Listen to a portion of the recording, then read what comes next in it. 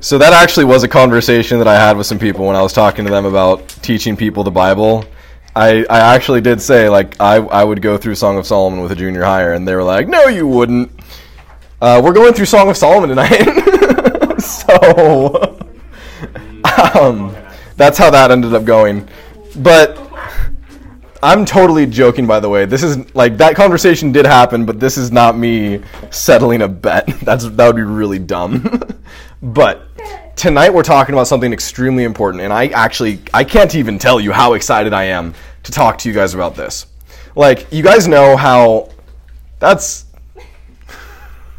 So you guys know how every single year at the beginning of the school year, we do a 4-part series on the gospel? And just every year, as soon as the school year starts, we did one last year, we did one the year before that, we're going to do another one this fall. We're going through the gospel every single year, because if there is one thing that you need to know before you leave this youth group, it's the gospel. Additionally, we're doing a sexual purity message every single year. This is one of those things that it is so crucial for you guys to know and understand, because we live in a culture where this is an area where you are going to be tempted. We are surrounded by imagery, we are surrounded by temptations, we're surrounded by bad advice, we're surrounded by teachers and friends and media that are going to drive us to do something that's going to destroy us. And so it's extremely important for me that if I don't teach you guys about this, I'm basically asleep on the job. And this year, we're doing it in the context of our dating series. And so this is dating part 2. And who can remind me what the first point was from last week? What was the first thing that we learned about dating that I can say with 100% certainty is part of how you should go about dating? Who remembers? It's don't... Date and tempt yourself. There it is. Don't be a temptation. That was it. Yeah, don't sin with or tempt one another. And this week, we're talking about a specific instance of that. So, first things first, before I can talk to you guys about like the specific things I want to say tonight, we need to define sexual purity, because it's not helpful for us to talk about it unless we know what it is. Can I get another one of these? The handouts, do you have an extra? Yeah, I do. It's over here. You can just grab one from over here. So, sexual purity. This is from Genesis chapter 2. And we talked about Genesis chapter 2 a few weeks ago. And it says in Genesis chapter 2, verse 24, "Therefore a man shall leave his father and mother and hold fast to his wife, and they shall become one flesh." So one flesh is referring to, in part at least, a sexual relationship. And when we're looking at that, that is the definition of what sexual purity is. And so when we're talking about what sexual impurity is, sometimes people want to go around and they want to say, well, this isn't allowed, that's not allowed, this isn't allowed, that's not allowed. But if it's not specifically prohibited, then it's fair game. And so if they can't find a specific verse in the Bible that outlaws the specific activity they're doing, then they're like, hey man, I can do it. But we talked last year when we talked about this in 1 Corinthians 7, I said it'd be like if I said, Timmy, don't punch your brother. And then a second later, I hear the brother screaming, and I walk in and I'm like, Timmy, didn't I just tell you not to punch your brother? And then Timmy was like, you said I couldn't punch him. I kicked him. Right? Like, we understand that's not how this stuff works. And so when you're dealing with sexual purity, it's not about what are the specific things that are prohibited. It's about what is it supposed to be. So, in Genesis chapter 2, we see the definition of what sexual purity is. So, that's the definition of sexual purity. Sexual impurity is any sexual pursuit or experience that takes place outside the context of a marriage relationship, which is the relationship between one man and one woman made before God. So, some examples. 2 guys sleeping with each other is sexual immorality. Sleeping with someone that you're not married to is sexual immorality. Looking at images for the purpose of lusting after them is sexual immorality. And even looking at a person and lusting after them is sexual immorality. Jesus specifically says, if you look at someone and you lust after them, then you have already committed adultery in your heart. And that's from Matthew chapter 6, 7? I probably should have checked. But there's a lot of, that's some specific things that are sexual impurity, but there's a lot of things that I didn't just specifically list that are also sexual impurity. So sexual impurity is any sexual pursuit or experience that takes place outside of the context of a marriage relationship. And now that we've talked about that, I'm going to move on to one of the 2 things we're talking about tonight. I want to talk to you guys about resisting temptation. Last year, we talked about why sexual purity matters. We talked from 1 Corinthians chapter 7 about how God owns your body and your spouse owns your body, so it matters what you do with it. But this year, I want to help you guys be better at resisting sexual temptation when it comes. So we're going to look at two passages. We're going to look at Proverbs chapter 7, and we're going to look at Song of Solomon, a few places from there. So I want to try to move through Proverbs 7 as fast as I can, and as much good stuff as there is in here, I think it's very important for us to get to Song of Solomon. So on your handouts, if you flip your handouts over to the other side, you're going to see that I've actually already printed out for you the sections that I want you to look at. I didn't include the entire chapter because it would just take too much time, so these are kind of selected sections that give you the flow of the story. And I'm going to read this. And it says in verse 6, "For at the window of my house I looked through my lattice, and I have seen among the simple, and I have perceived among the youths, a young man lacking sense, passing along the street near her corner, taking the road to her house. In the twilight, in the evening, at the time of night and darkness, and behold, a woman meets him, dressed as a prostitute, wily of heart." In verse 13, she seizes him and kisses him, and with bold face she says to him, "I had to offer sacrifices, and today I have paid my vows. So now I have come out to meet you, to seek you eagerly, and I have found you." And then after that is a verse that says her husband is not at home. I should have left that in. Verse 21, "With much seductive speech she persuades him. With her smooth talk she compels him. All at once he follows her, as an ox goes to the slaughter, or as a stag is caught fast." And in verse 24, "And now, O sons, listen to me. Be attentive to the words of my mouth. Do not let your heart turn aside to her ways. Do not stray into her paths, for many a victim she has laid low, and all her slain are a mighty throng. Her house is the way to Sheol, going down to the chambers of death." So this is it's a pretty sad story, a bit of a tragedy. I want you to learn something that was extremely valuable to me when I first learned it. You'll see at the bottom of your handout, it says in which verse did the young man become a fool? At what portion of this story did he become a fool? We're actually going to stop for a moment. I'm going to give you guys a few minutes. I want each of you on your own to read that story again, and I want you to tell me, or I guess write in your handout, I should say, when does the young man become a fool? I'm going to give you a minute to think about that, and then I'm going to have you go to your partner. You guys are going to talk to each other about it, and then we're going to come to the middle, and I want to see if you guys can tell where in this story does the young man become a fool. Okay, I want to hear some answers. At which point in the story does the young man become a fool? You can give me your answer. You can also give me the answer of the person next to you. Ella, what's your answer or one of the things you guys talked about? When does the young man become a fool? We chose verse 21. Verse 21. Why? Why verse 21? With much seductive speech she persuades him, and she compels him. Why that one? I kind of reworded it, but I put when she's talking to him, she persuades him. Yeah, so he is persuaded to do it. So he actually agrees to go do the sinful thing. Okay, all right. Connor, what do you guys say? What do you guys talk about? At what point does the young man become a fool? What'd you write in your paper? What did Caden write in his? 8. Verse 8. Why verse 8? Oh! That was what I was going to say. So why verse 8?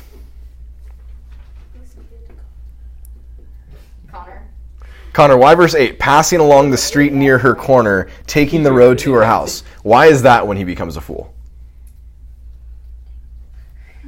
Any guesses? What might the reason be? Because he's going to her house? Yeah, all right. Any other guesses? I'll take one more guess. Alex. Oh, we got the same answer. Same answer. Verse 8, because he's passing along her street corner. Any other guesses? Because he puts himself in danger. Those are my boys right there. Hey. All right, you guys want to know the answer? Yeah. It's verse 7. 6. It's actually verse 7. I told you it was 7. Because before... So verse 8 is the reason. So verse 7, the instant this guy is introduced, he is a fool. Because Solomon says, I looked and I saw a young man lacking sense. The moment we're introduced to this guy, he's a fool. Why? Verse 8. So if you said verse 8, fantastic answer. I liked 21 too. That was a very good one. But, wow. But verse 8 is the reason. He is putting himself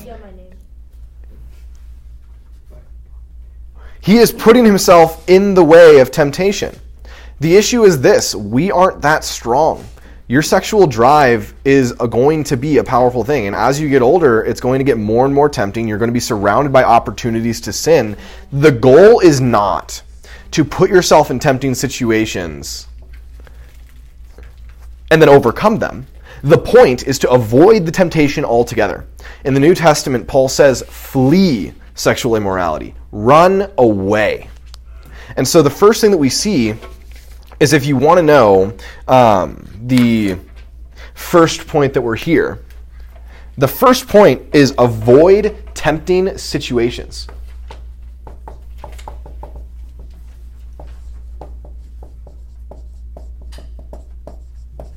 Avoid tempting situations. Like, one of the things that I typically see, and that is extremely common with dating, is that anytime someone's talking about dating and they're talking about boundaries, their question is, how far can I go before it's sinful? That's typically what people are asking. That's where their mind is. It's like, okay, what's the farthest I can go that's okay? And that is the wrong question. The question is not how far can I go and it's still okay. The question is, how can I avoid this at all costs? Like, imagine if you have a dog.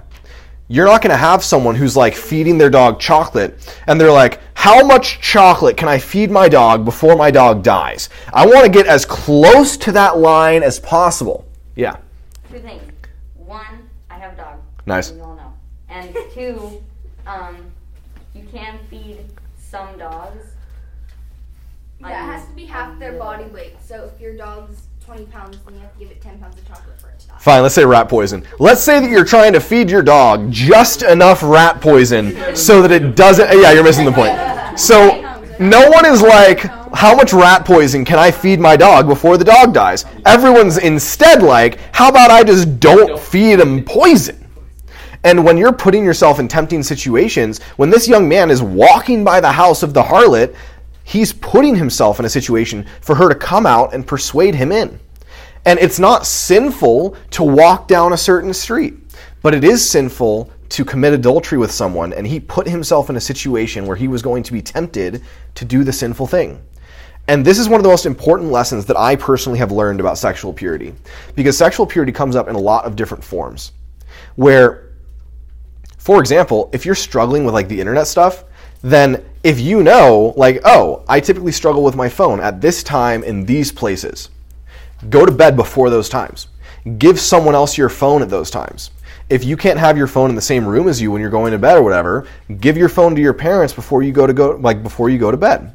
And that's one of those things where the goal is not, how can I not sin? The goal is, how can I avoid tempting situations?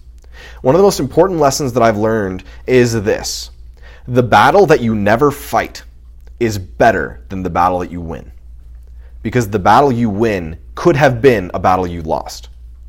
And it's better to just avoid the risk altogether. And so when we're looking at sexual purity in the context of dating, one of the things that you learn is, we talked last week about how if you're dating, you're still single. Your physical boundaries with someone are still exactly the same after you're starting to date as they were before. But also, if you're dating someone and you're thinking, I don't even want to be in a tempting situation, your physical boundaries with the person you're dating might actually be more strict than your personal boundaries with people that you aren't dating. Because in Matthew 5:27-29, Jesus says, you have heard it said, you shall not commit adultery, but I say to you that everyone that looks at a woman with a lustful intent has already committed adultery with her in his heart. If your right eye causes you to sin, tear it out and throw it away. Jesus is saying it does not matter what lengths you go to. It doesn't matter what you miss out on. Don't sin. It's not worth it. And so in your dating relationship, have things in place where you're not sinning. So we could spend more time on that, and I'd like to spend more time on that, but we need to move on. So what I will say is this. One piece of practical advice in that. When you're dating someone, don't be in private spaces alone with them. This is one of those things that, again, since she continuously comes up in my sexual purity messages, but this was one of those things that Joy and I were extremely careful about. Anytime we were coming and we were going to like my parents' house, for example, I had texted my parents beforehand to make sure that someone else would be in that house before we got there.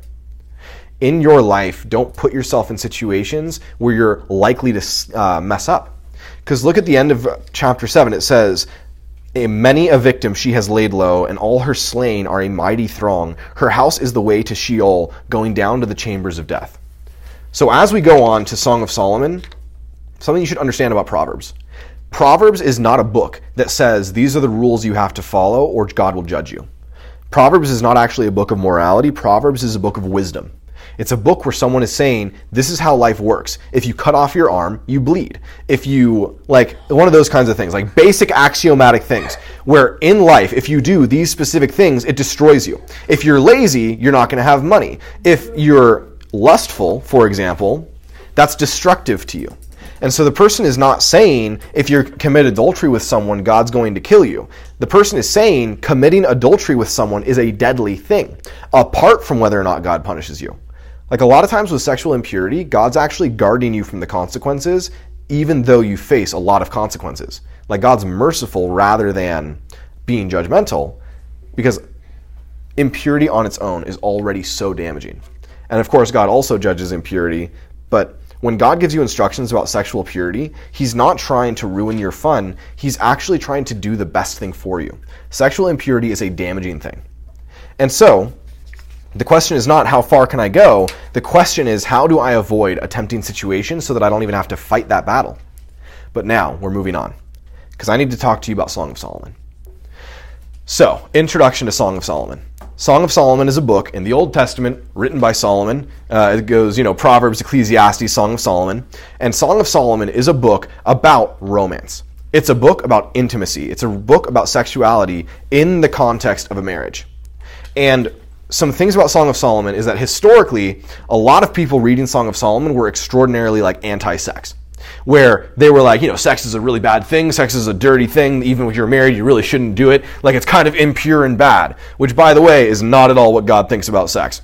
Proverbs says, be exhilarated always by the wife of your youth. Like, God is super into, all that stuff. We just read Genesis chapter 2, where God institutes marriage, and he says, be one flesh with each other. God made sex. God put sex into creation, into the world, as an act of kindness. Because God loves you. And before there was sin, there was sex. So God made it to be enjoyed. But God made it to be enjoyed in a specific context. And Song of Solomon is this book that gets ostracized because there's so many graphic things in the Bible. You can't get through the book of Genesis without seeing polygamy, adultery, incest, and I could go on. The Bible talks about sex all over the place. But in the vast majority of places, it's God saying, don't be sexually impure, or giving you examples of people that were sexually impure and got judged for it. Song of Solomon is one of the few places in the Bible where God says, this is what I'm intending for you. This is the way you're supposed to go about it. And then that's when people are like, oh, no, not that. If we're talking most graphic things in the Bible, Song of Solomon doesn't even make top 10. Song of Solomon is actually about romance. Song of Solomon is actually about intimacy. It's genuinely about marriage, sexuality. And so God includes it in the Bible to say, this is what my intention is for you. And I want to give you a section. You can turn to Song of Solomon chapter 4 if you want to. And we're going to talk about verse 9. So one of the cool things about Song of Solomon, by the way, it's not graphic at all. If you read it, it's so veiled in metaphor, and they're talking about wanting each other for sure, but it doesn't actually, nothing actually happens in Song of Solomon. There are a lot of situations in the Bible where things actually happen. In Song of Solomon, they just talk about wanting each other generally. But in Song of Solomon chapter 4, verse 9, this is a wedding scene. And it says, and this is the bridegroom talking to the bride, and he says, you have captivated my heart, my sister, my bride. You have captivated my heart with one glance of your eyes, with one jewel of your necklace. How beautiful is your love, my sister, my bride. How much better is your love than wine, and the fragrance of your oils than any spice. Your lips drip nectar, my bride. Honey and milk are in your tongue. The fragrance of your garments is like the fragrance of Lebanon. A garden locked is my sister, my bride. A spring locked, a fountain sealed. So when you're looking at that, if you really wanted to like boil that down to one sentence, it's the bridegroom going, she's hot. I'm attracted to her. Right?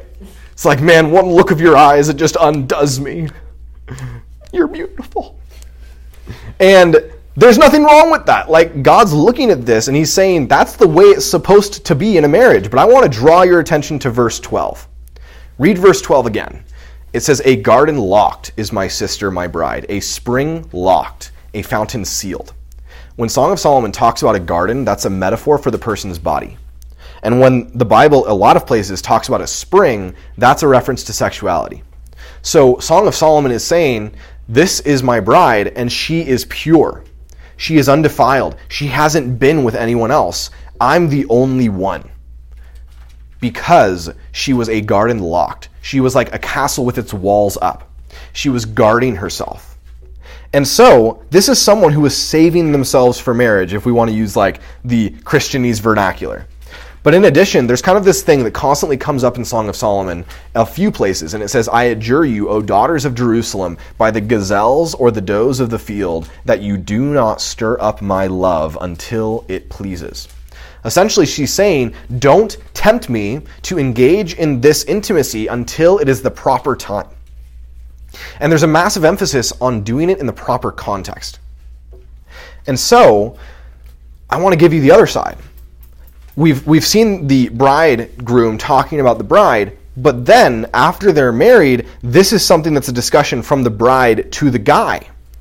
And it says in verse 10 of chapter 5, my beloved is radiant and ruddy, distinguished among 10,000. His head is the finest gold. His locks are wavy, black as a raven. His eyes are like doves beside streams of water, bathed in milk, sitting beside a pool. Verse 15, his legs are alabaster columns, set on bases of gold. His appearance is like Lebanon, choice as the cedars. His mouth is most sweet, and he is altogether desirable. This is my beloved, and this is my friend, O daughters of Jerusalem. And if we want to boil that down to like one sentence, he's hot. I'm into him. And that's a good thing. And this is the second thing that I want to get your attention to. A lot of times there's this idea that when you're looking at love in the context of a marriage, it's supposed to be entirely non-physical. Verse 16, his mouth is most sweet, and he is altogether desirable. God wants you to be physically attracted to the person that you're marrying. That's a good thing. That's something that God intends. But notice this also. This is my beloved, and this is my friend, O daughters of Jerusalem. The marriage relationship is not something that is only physical. The marriage relationship is something that is a deep relationship. It is a deep intimacy. It is a deep friendship. And then the physical intimacy is something that goes along with and strengthens that. In our culture, we constantly view intimacy as something that's like transactional, where it's completely separated from a relationship, where you'll have a bunch of people talking about like having a one-night stand, where you sleep with a stranger and then you never see them again, and there's no relationship involved. And God's saying, that's not what I'm intending for you. I'm intending for you to have the closest friend of your life. I am intending for you to be so close to them, and then for your physical relationship to be an outpouring of that. And the thing that this comes down to is that God made sex as a good thing. And this is the thing this is the reason that I'm telling you all of this. In our culture and in the church, because people didn't want to talk about sex, because people wanted to like completely get rid of everything God says about the proper function of sexuality, we just never talk to anyone about it. No one ever tells the kids, no one ever tells the people growing up in youth group, and then you get a bunch of parents that have never learned about this stuff, and then they can't teach their kids. And what ends up happening is that in the church, you have a bunch of people going into the world, and they're having to say, I want that, but I can't have it. I want that, but I can't have it. I see what my friends are doing with each other over there, and I want to do that, and I just have to not. I see what's like, showing on TV shows. I see the things that my teachers are telling me. I hear the advice that I'm getting from my friends. I want those things, but I just can't have it because I'm a Christian. And that's how a lot of times people go into the world, is that they're trying to just force themselves to not do the things they want despite being surrounded by it. And can't you just tell how that's so tiring? How that's so soul grating? How that's so destructive? And then eventually, if you're constantly thinking about the things you want to do but can't, it's so much easier to fall into that temptation. That's not what God wants for you. A while ago, I talked about if you have a cup, and that cup is full of air, and I'm trying to like grab the air and pull it out of that cup, and I'm just trying to get it out, like assuming I could grab air. As soon as I get the air out of that cup, what's going to happen? What do you mean nothing? Air is going to go back in. And when you're going into the world and you're looking at all the things that you want but can't have, and you're saying, I can't have that, I can't have that, I can't have that, I want that, but I can't, that's like trying to pull air out of a cup. Instead, what you need to do is fill that cup with water. Replace it with something heavier. And what I just read to you is God's intention of marriage. God's intention for marriage is for two people who have saved themselves for each other to come together and have this extraordinarily enjoyable relationship that is predicated on relational intimacy. And what God says is, don't destroy yourself. And I want to read you again from chapter 8. And this is after Song of Solomon. This is after talking about these two people saving themselves for each other and then finally enjoying this relationship. At the end of it, it refers to a young girl. And I'm not going to read the description, but it refers to a prepubescent girl. And in verse 8, referring to this girl, it says, "What shall we do for our sister on the day that she is spoken for? If she is a wall, we will build on her a battlement of silver. But if she is a door, we will enclose her with boards of cedar." And then the bride speaks, and she says, "I was a wall, and my breasts were like towers, and then I was in his eyes as one who finds peace." So here's two things that I'm telling you about that. Thing number one, they're looking at this young girl who is not engaged in any sort of temptation, who's not even in the dating realm, who's not even in the marriage realm, and they are already teaching her about how to think about this stuff. This is crucial. The book of Song of Solomon in the Jewish culture was read every single year on Passover to everyone, parents and children, regardless of how young. And so first of all, we should teach people young. You know, the time to prepare for something is not 5 years after it happens. The time to prepare for something is before it happens. But here's the other thing. In verse 9, "If she is a wall, we will build on her a battlement of silver." When you're referring to your garden, you can think of yourself as a garden enclosed in a wall. And if you're a guy, you can imagine the fact that one day your queen is going to walk into that garden. Or if you're a girl, you can imagine the fact that one day your king is going to walk into your garden. And what are they going to find? Are they going to find a garden that has already been trampled and ransacked by however many people beforehand? Or are they going to find a garden that you have been keeping and cultivating and guarding, waiting for them? Because we talked in 1 Corinthians chapter 7, your spouse owns your body. They might not be here yet, but you're supposed to be keeping it and keeping it for them for when they eventually do come. Because in verse 9, it also says, "But if she is a door, we will enclose her with boards of cedar."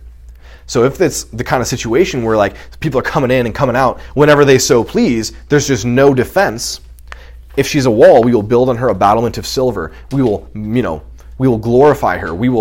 It's going to be a good thing. But if she's a door, we can't even focus on that stuff. We can't, adorn her with silver. We just have to board up that door.